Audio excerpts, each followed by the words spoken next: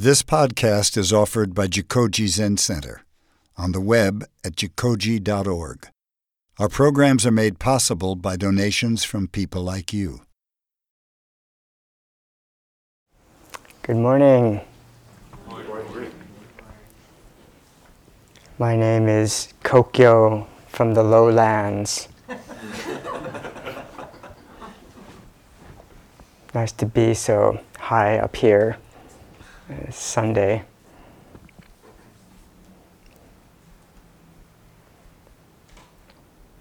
Closer to space up here on the ridge.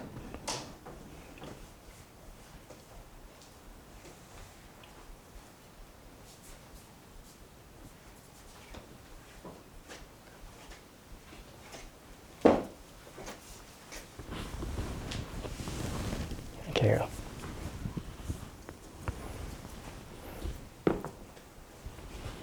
I have this vague kind of memory that I've started a lot of talks in the past with this basic teaching of the Buddha. So you might have heard this before, and I might have heard this before, but it might be worth hearing again.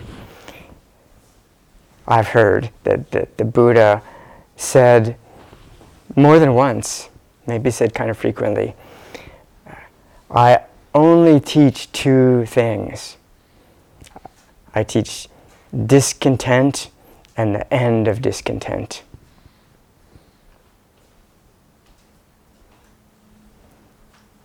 Sometimes we might say, I teach suffering and the end of suffering. But if you start looking into the Buddha's teachings, it seems like there's volumes and volumes of sutras the Buddha taught. So many different teachings. Seems like more than two. But maybe we could see that all these 84,000 teachings, or however many there are all come down to these basic two. They're teaching about what is discontent, understanding what is discontent, and understanding the end of discontent and how this is possible.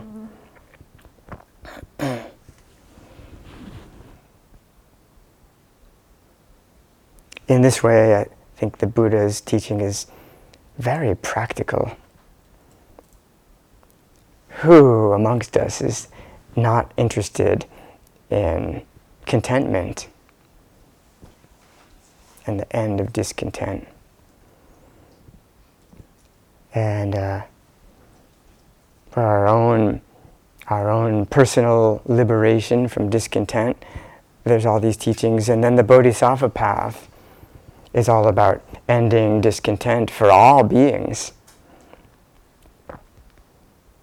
If that's the Bodhisattva vow, then seems to me like a good starting place is to really understand what is discontent and how it ends in order to help end it for others.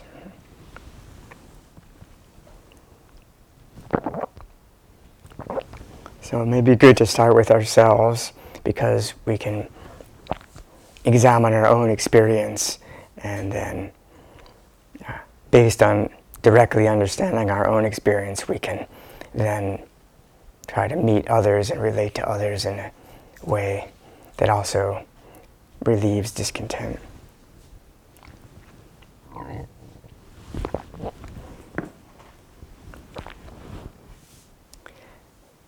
I recently came across this teaching, and I think I'll attribute it to the Dharma teacher Shinzen Young, who put this basic teaching of the Buddha as a mathematical formula. I've been contemplating this formula that we could say suffering equals pain times resistance. Or we could say it, discontent equals discomfort or unpleasant sensations times manipulation. Resistance is maybe our main form of manipulation, but also holding on and grasping could be a form of manipulation. I think we could call that a kind of resistance, but it's sort of the opposite direction.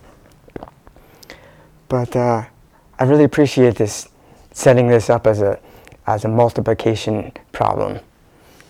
In the past, I might have thought of it more as an addition problem, like discontent is pain or unpleasant sensations plus resistance. But I think there's virtues of making it into a multiplication problem. So if we look at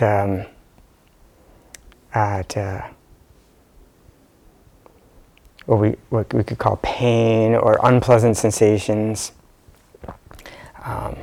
if we have like 5 units of pain times 5 units of resistance, we get 25 units of suffering or discontent. And if we lower the pain units, which is, I would propose, what most of us outside of the Zen realm, outside of spiritual practice, mostly we're trying to reduce that part of the equation, the painful experiences.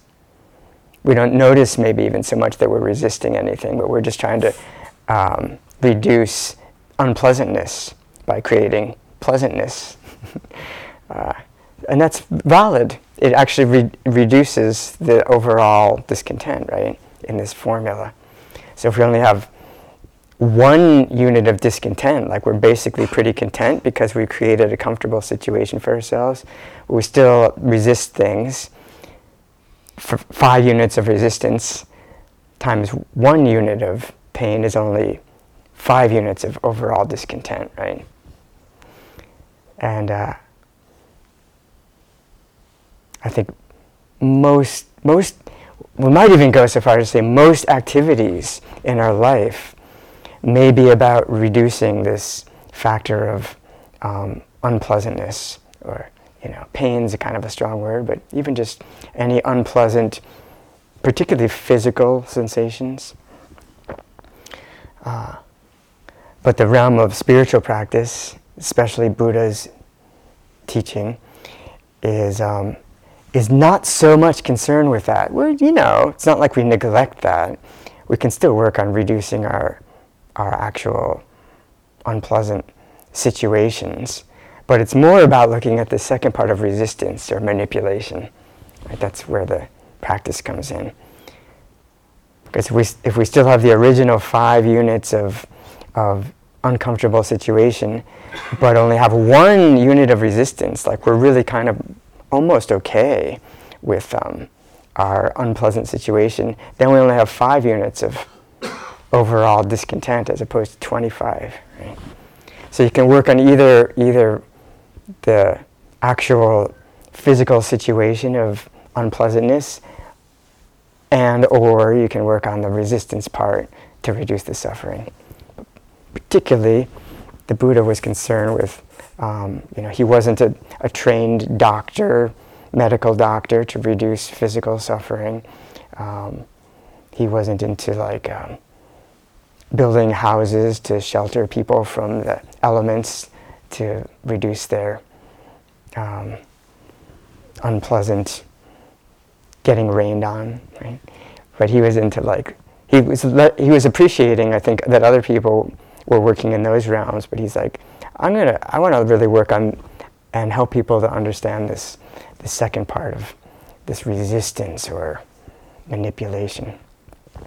And I think one great virtue of this, why this multiplication problem works very nicely, is if you reduce resistance, and I think the Buddha is proposing that it's possible to reduce the resistance or manipulation down to 0. Might seem impossible, but I think possible. I think Zazen, if we're exploring this in meditation, right? We're not so much trying to create a more comfortable situation. We should create as comfortable as we can, but what if we really don't manipulate or resist our experience at all? We just let it be. We just completely accept. Like zero resistance. Then you could have 5 units of discomfort, maybe even 20 units of physical discomfort with zero resistance equals 0 discontent. Wow! That's why I think this is nice to use multiplication instead of addition here. Right? And it is a Buddhist proposal. That's so-called nirvana. The definition of nirvana is 0 discontent. It's the end of discontent. But not necessarily the end of like physical uncomfortableness. Because we know that the Buddha, throughout his life, and especially at the end of his life, he had all kinds of physical issues and bad back and his body died of food poisoning, and it was a rough going last few months for that body. But could it be that the Buddha didn't resist that at all? That was just the nature of being an embodied person, is to have unpleasant sensations. And I think we could also apply this to pleasant sensations. Like we could say, if pain times resistance equals suffering or discontent, I think we could also say pleasure times resistance equals discontent. And we might say, well, why would we ever resist pleasure? But I think actually we do in various ways. Like we're, especially if we talk about resistance as any kind of manipulation or wanting it to be slightly different. So sometimes we might be enjoying ourselves completely, everything's just fine, but there's some doubt in our mind of like, well, is it okay just to enjoy myself now? Shouldn't I be, maybe I should be doing something more productive than just sitting here enjoying myself. And then we're kind of like manipulating the contentment, and it's creating discontent, right? Or we might feel like everything's going really well, we're feeling very happy, but there's this little doubt of like, I think this is, how can I extend this a little bit longer? How can I keep it going? That's kind of a manipulation, a kind of resistance to just the present, pleasant experience. There's a little bit of like, this is great, and like, let's keep it going. It diminishes it. To feel and think, let's keep it going, is actually creates a little bit of discontent with this perfectly fine, impermanent, pleasant experience, which all experiences are impermanent. Does that make sense? So even pleasure plus times resistance is discontent. But a pleasant experience, even just a little bit pleasant or extremely blissful, with no manipulation of it, zero resistance or zero manipulation, would be, again, zero discontent. It's like, no problem, this is just... So in this way that you could even say, well, why even bother talking about pleasant and unpleasant? Basically, any experience times resistance is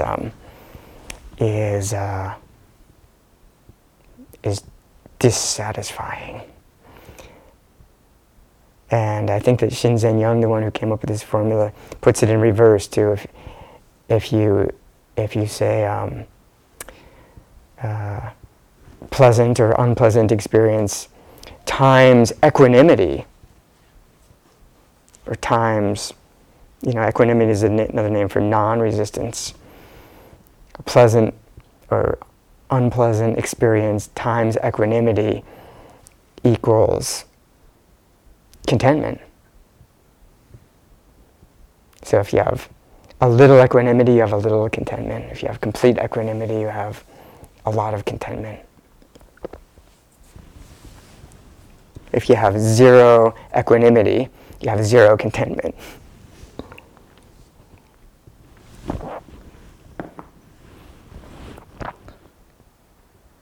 I think it's worth considering this formula, and also worth exploring what we mean by these three terms.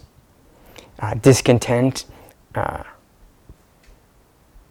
think, is the main issue that we're working with. The Buddha calls dukkha, like a wheel with the axle out of balance. Is supposedly one etymology of this word dukkha. Like it feels unbalanced and it's unnecessary, and it's possible to relieve this discontent. And we are all, as humans, as all sentient beings, I would propose, always wanting to end discontent. Our true nature is contentment, and it's always trying to come into equilibrium with itself. We can't help it. So therefore, since we're kind of wired to move towards contentment, the Buddha offers here's a practical and kind of efficient and sensible way to do that. Well, you don't have to change. The nice thing about this kind of contentment is you don't have to change any of the external conditions. It's just a non-resistance. So resistance we talked about as any kind of manipulation, any kind of not just being the present experience. And this so-called pain or unpleasant, I think is an interesting one to explore what that actually means. Notice here that we're differentiating unpleasant experiences from discontent. Right? In other words, you can have especially if we're talking in the physical sensations in the body, we know that we can have an uncomfortable physical sensation and just be totally okay with that. And I think Zazen meditation practice really helps train the mind in this. We can feel like, that's why we say, let's sit for 40 minutes without moving. And outside of a meditation practice, almost nobody would ever do that. No one would ever dream of such a crazy thing as to not move at all for 40 minutes. Probably, no matter how comfortable we set up the body, there'll be a little bit of discomfort probably in 40 minutes, and or like a fly lands on us or something. And we can learn that if we don't do anything about that, if it's not, extremely uncomfortable anyway, it's actually okay. We can be completely content with feeling a physical discomfort, right, by not manipulating it. That's an amazing lesson of Zazen. So very simple, yet very profound, I think, thing that we all learn if we practice meditation regularly. We learn it experientially. We can really let our experience be, and when we do that, everything goes much easier. Everything's much more in balance. There's more contentment. There's less discontent. So that's the difference between what we're calling pain and suffering in this equation, or discomfort and discontent. It's really important to distinguish these two, right? And to explore this discomfort part, or pain, unpleasant experiences. This is just something I've been exploring, even just the Zazen period before this talk. It's kind of a new exploration for me, and maybe you can help me with it and just tell me if there's something I'm missing here, because this latest exploration seems to me, at least this could possibly be the case, that what we call unpleasant experiences or pain is always a physical, so-called physical, bodily sensation. And this is the kind of strange thing that had never occurred to me before this exploration, but could it even be that there's no such thing as purely mental displeasure, purely mental pain? Sounds strange to me too, but in other words, I would say that any emotion and what we call like afflictive emotions in Buddhism. There's some non-afflictive emotions like love, but there's afflictive emotions like hate and greed and so on. But all of these, what we could call emotions, are always a mix, a completely stirred up mix. In other words, they're completely mixed together. A thought, or a series of thoughts, and a physical bodily sensation, or a series of sensations. I think that's what emotions are. I've been contemplating that for a while. I don't think I can't think of any emotion that would be just a physical sensation without any thought connected with it at all. I don't think, there are physical sensations with no thought, but I wouldn't call them emotions, right? And I don't think there can be an emotion that's purely just a thought with no physical sensation. See if you can think of examples. I can't think of any. I think it's always this blending of the two. And it seems, in this exploration, it seems to me that what the actual painful part of painful emotions is a physical bodily sensation. You might say, yeah, I know it has a physical bodily sensation, but aren't there painful thoughts that go with the physical sensation? I kind of feel like today that, and I might change my mind on this very soon, especially if you can convince me otherwise, that there's no such thing as a painful thought in this way of looking at it. I think there might not be such thing as a painful thought. There's just thoughts. There could even be a thought of like, a thought of hatred or anger based on a thought of total separation between me and you. This is what hatred and anger are. And a very strong thought or a series of thoughts like that. But it's not so much that thought is painful, but that thought always creates a very intense, painful bodily sensation. Generally of like constriction and heat, and in the head and in the belly and the guts, everything, like the muscles constrict. And generally, in general, it's not always true, but I think in general, constricted muscles are called like unpleasant sensations for human beings, and really relaxed muscles tend to go with pleasant sensations. Not always, but I think generally.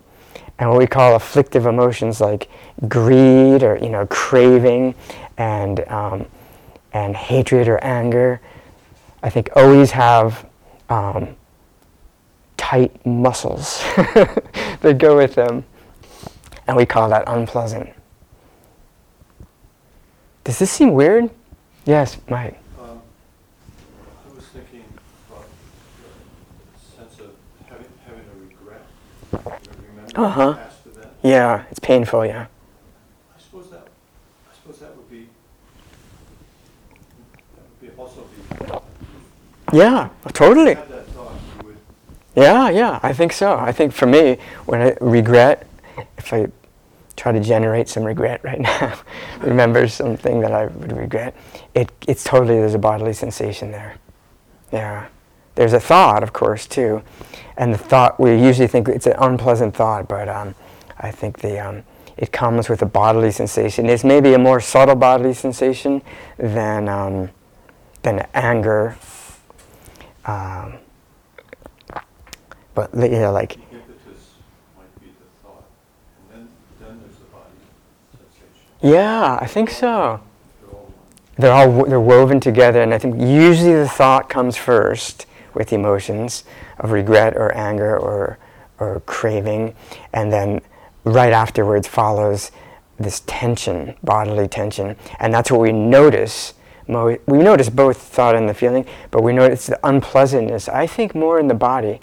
Definitely more in the body, but this unusual proposal today is like, could it be that it's the only actual unpleasant experience, part of the experience, is bodily sensation? That the thought itself of regret is a complex thought and memory and so on, but it's not inherently unpleasant. But it always fuels, it always creates conditions this unpleasant bodily sensation. And things like jealousy create and they create different types of bodily sensation. Sadness or grief. I think sadness is not necessarily an afflictive emotion. Afflictive emotion means like it's afflictive emotion, I think, always has an element of resistance in it, going back to this formula. So like craving, anger and hatred, envy and jealousy, maybe regret sometimes isn't considered an afflictive emotion, but these other ones that are always about resistance, and they're unnecessary because they have resistance is unnecessary. We know the Buddha says you can reduce it to zero, so therefore afflictive emotions are ultimately unnecessary, but it's very hard to always have zero resistance. But I think the craving, anger, jealousy are always involving resistance to what's happening, and they're a mix of a physical sensation and a thought, and it's painful or it's discontent for ourselves and usually for others too. That's why there's a lot of Buddha had a lot of motivation to reduce afflictive emotions because they hurt ourselves and others. Whereas there's other emotions that are not afflictive, like sadness or grief, I don't think is afflictive because it doesn't have to be resistant. Like I was thinking about, my mom died recently, a month or so ago, and there was some deep sadness there. But especially when it first happened, I really felt that sadness. It didn't feel like resistant. It wasn't like a sudden death either. It was like I knew it was coming, and she was quite old, and I felt like it was appropriate. I wasn't resisting the fact that she died. I didn't think she should keep living, actually. But I still felt this emotion, which is again a combination of physical sensation. I think sadness and grief, interestingly, is in the heart area. We feel in the physical heart area, we feel this tension. That's what, at least for me, there's tension in the heart area, whereas anger, there's tension more in the gut area. But there's tension, and it's somewhat unpleasant, even though there's no resistance. So I think it is possible to have physical sensations, unpleasant physical sensations, with no resistance, and it's possible. And those are just called like sadness or grief. I think is not a. And I think the Buddha would say it doesn't have to be discontent. If there's no resistance, we don't call sadness discontent in this definition. But anger is like an afflictive emotion. It's an unpleasant physical sensation plus times of resistance to what's happening, and therefore that is called discontent. But in both cases, in the non-resistant painful situation called sadness, and in the resistant painful situation called anger, in both of those different types of painful physical sensations, if we have no resistance to those physical sensations, then there's no discontent. So just to finish that thought, you could have the tension in the gut, what we call anger, fueled by resistance. But if you don't resist the physical sensation, you start actually if you don't resist the sensation caused by resistance, it starts to diminish the discontent, and interestingly, the anger starts to also decrease, and the stories around the anger decrease actually. So we can work on the stories. I'm angry at that person. We can kind of rework that story, reduces the whole discontent situation, or we can work on just staying with the physical sensation, the burning in the stomach of anger, and just almost try to disconnect it from the story of how angry I am at that person. And that's why I think when kids are really angry, the parent will sometimes say, just take a deep breath. We're working on the physical.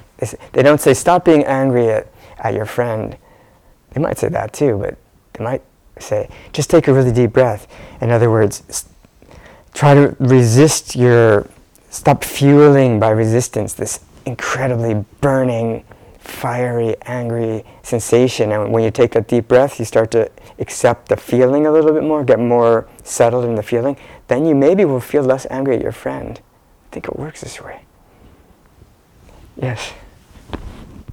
Maybe this is using a different definition of resistance, but sometimes it is important to resist discontent. Like what would be an example? Like last Friday, there were several million people demonstrating for climate change. Discontent with policy as it is, and bringing resistance to how things are. Yeah. So I think it is a little different definition, I would say.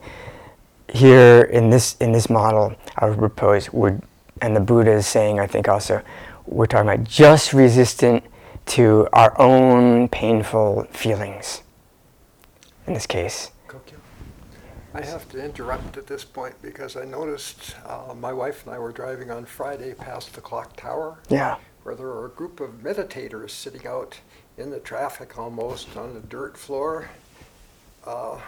Meditation, kind of a resistance to something. It was the global climate thing. Yeah. And I noticed you in the second row. Yeah. I was there. I was resisting climate change, right? But I think this is important, that's not the kind of resistance. I wasn't resisting a feeling, a painful feeling. I think it's important to make that distinction. Does that make sense? And also, even resisting other people's painful feelings, I think is now, that's a whole different story too.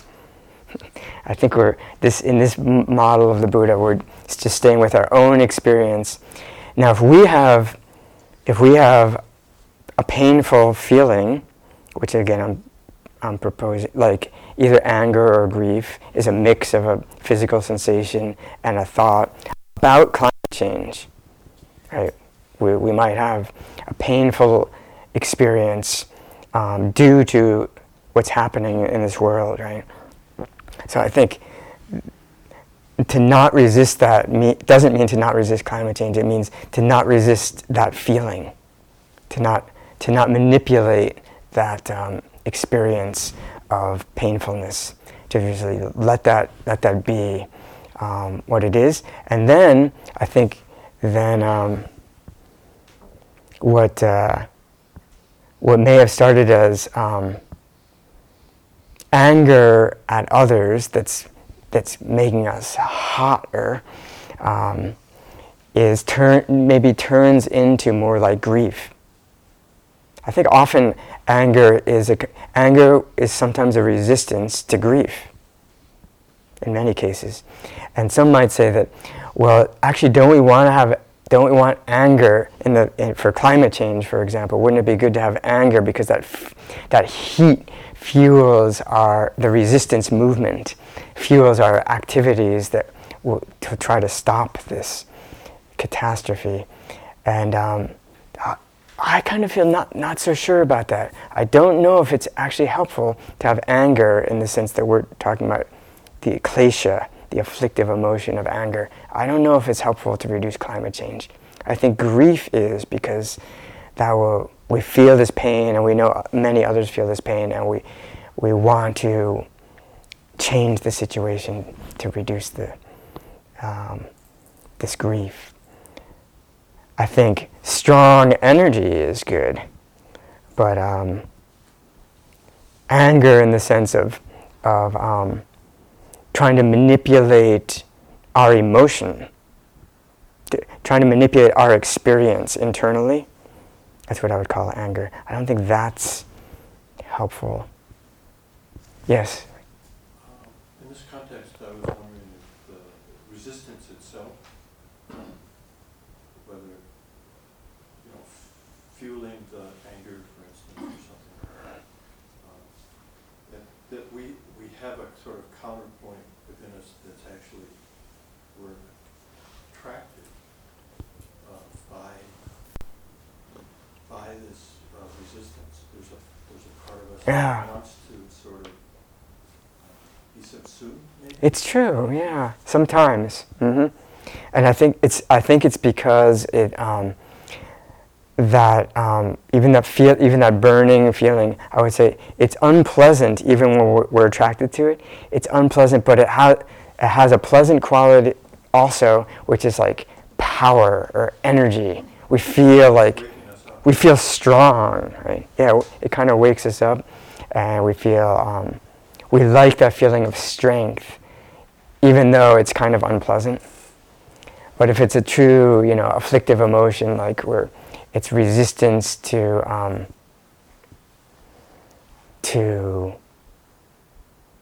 the situation at hand, then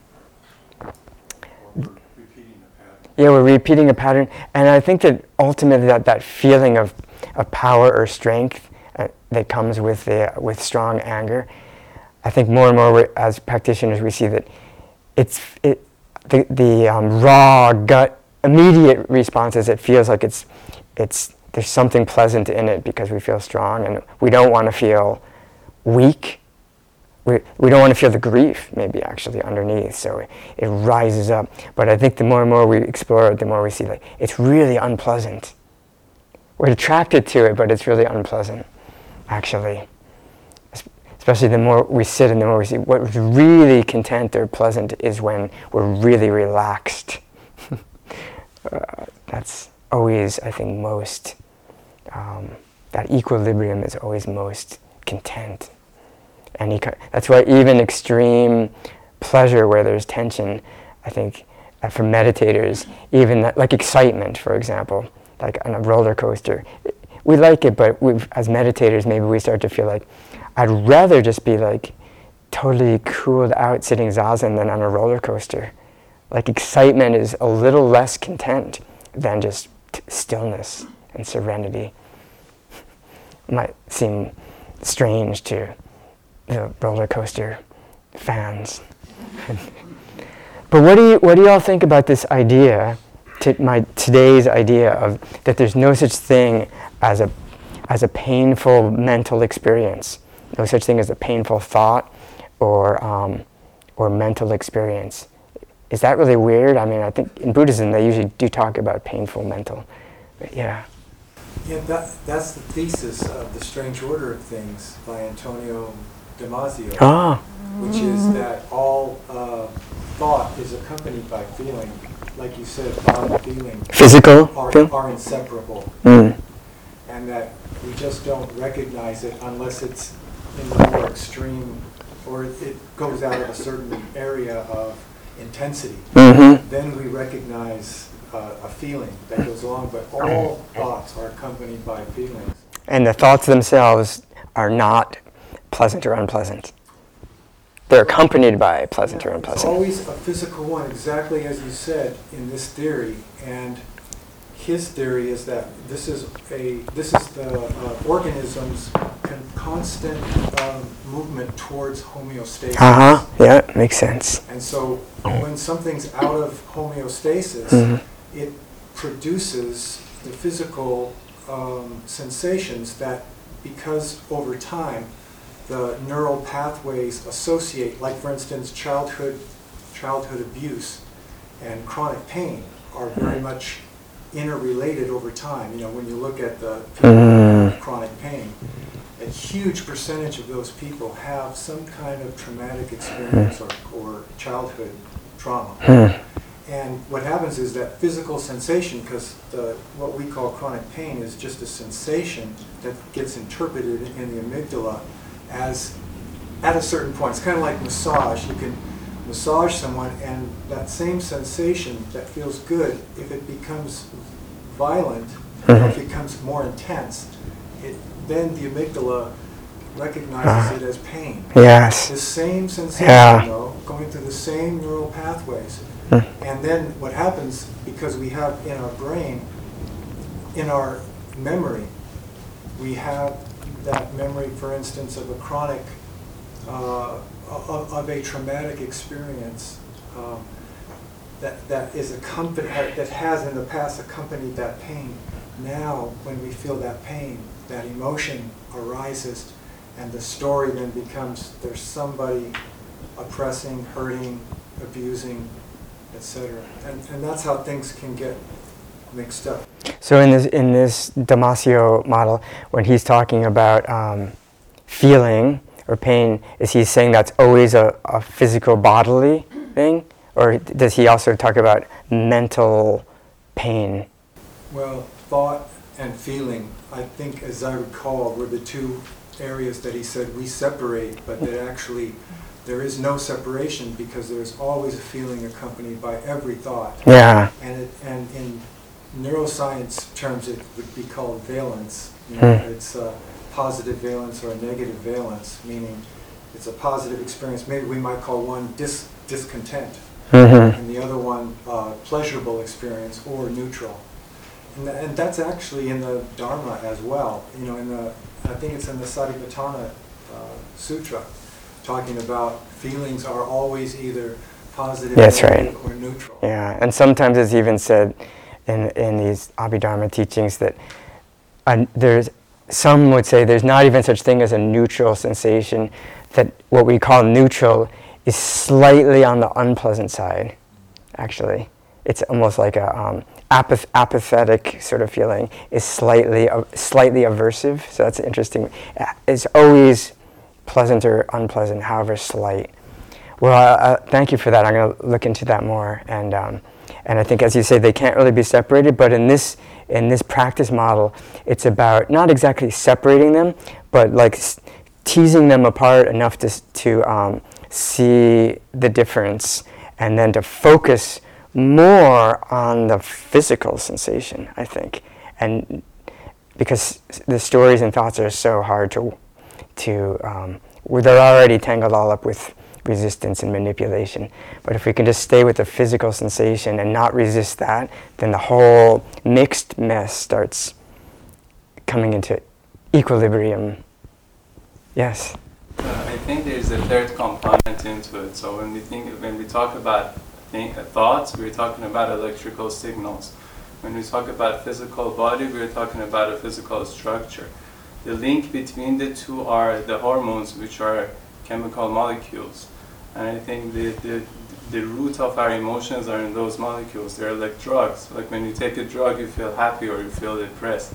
So I think that link between the electrical signals and between the physical body is what conditions us into suffering or feeling happy or not. Yeah. So that's what I think. That's a kind of biological explanation of it. Yeah, there's those differences. And also it's good to remember that from a Buddhist point of view, that what we call physical sensations, I'm really kind of separating the thoughts from the physical sensations, But strictly speaking, physical sensations are a mental phenomena, right? When you say it's the chemicals and the hormones and so on. Experientially for us, it's the mind that knows these sensations. Right? So in a way, that the basic awareness knows both thoughts and it knows what we call sensations. There are no sensations without a mind. There's no bodily experience without a mind. So in that way, both of these are mind, physical sensations and stories, but we're choosing this more raw data, raw of the mind that we call physical sensations to work with because it's simpler. Yes?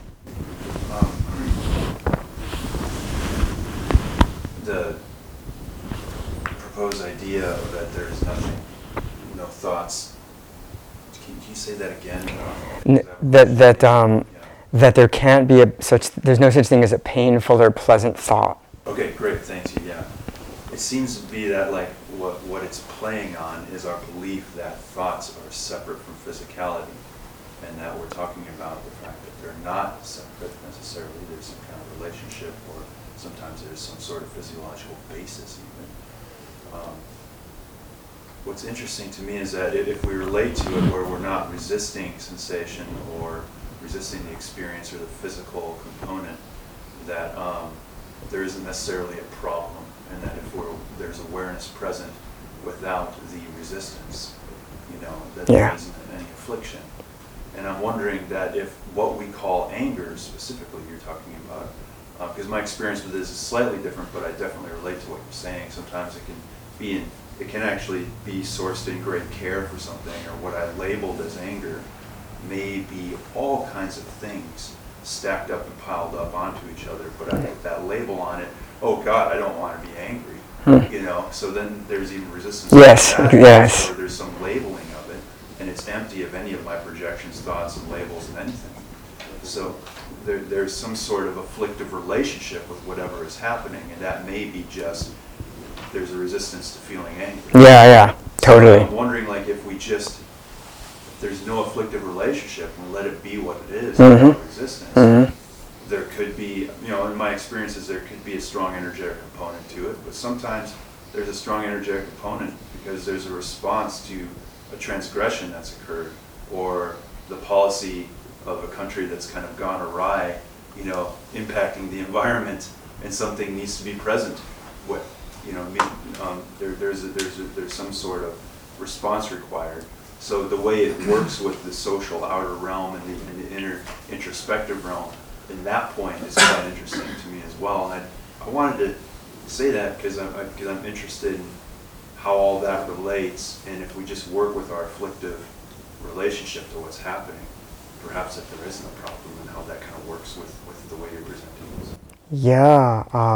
I think anger I would define as inherently resistant. It's again, I would say any afflictive emotion, klesha we call in Buddhism, always has resistance as part of it. Craving is a kind of resistance, or resistance to what is, right? It's trying to get something that we don't have. Anger is trying to get rid of something that we do have, and jealousy is wanting something to be different. So that all afflictive emotions, I would say, have resistance. But then you're right that anger, especially on top of that, we feel resistant to being angry because it's painful.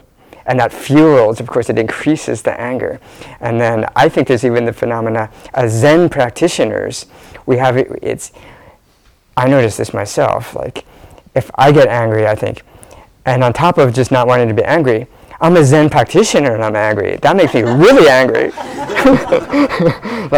My standard for myself is like, this really shouldn't be happening. And of course it gets much worse. The pain gets much worse. And so I think with all that resistance, if we can, it's created by resistance, but if we don't resist this resistant situation, then it starts to de-escalate. And I think, again, particularly focusing on the physical sensations part, I think is the most helpful. Because like we're both saying that it's like the thought and the physical sensation can't really be separated. I think that's true. I would call them, they're not really one thing. I would call them interdependent. The thought and the physical sensation are completely interdependent. One arises with the other, and it's always like this. But as this practice, I think it really is about not exactly separating them, but really trying to see how, if we look at the two components, it becomes much more workable. If we just look at this mess of anger, I don't know what it is, but it's awful, ensnarled mix of painful tension and destructive thoughts, and that's almost unworkable. But if we start to pull these apart and okay, there's these destructive thoughts, but what's really disturbing and causing even more resistance is this tension in the body, and to focus on that. Also all thoughts are impermanent, so the thought of if we're really angry at some person, that starts to, we kind of forget about that temporarily, which is maybe a good thing if we're focusing on the physical sensation, and then by not resisting the physical sensation, then that starts to de-escalate. Then we can go back to the story and yeah, I'm still annoyed at that person, but it's much less than it was because the sensation's less painful. And then, the sort of anger at, we might call righteous anger. There could be things like that are not afflictive emotions, like anger at injustice or something. And that might not be a klesha, but maybe we shouldn't even call it anger. I like to make things clear in these discussions. If it's not the klesha called anger, maybe we should just call it, I don't know what we should call it. Kind of passion. Passion. Yeah, a kind of passion, an active, strong passion to act, maybe something like that. It could be wholesome. And I think it's good to distinguish them and not throw them in the same category. Yeah. So it is said that our digestive system, talking about the emotions we have and everything, there are about the same number of neurons that tend our digestive system as are in our brain. And so it makes sense that a thought would have a corollary. And speaking of that, it's lunchtime. And we could take care of these neurons to take care of this. Yeah, see, even if we feel hungry and we don't resist that and just feel hunger, we could also have lunch. So.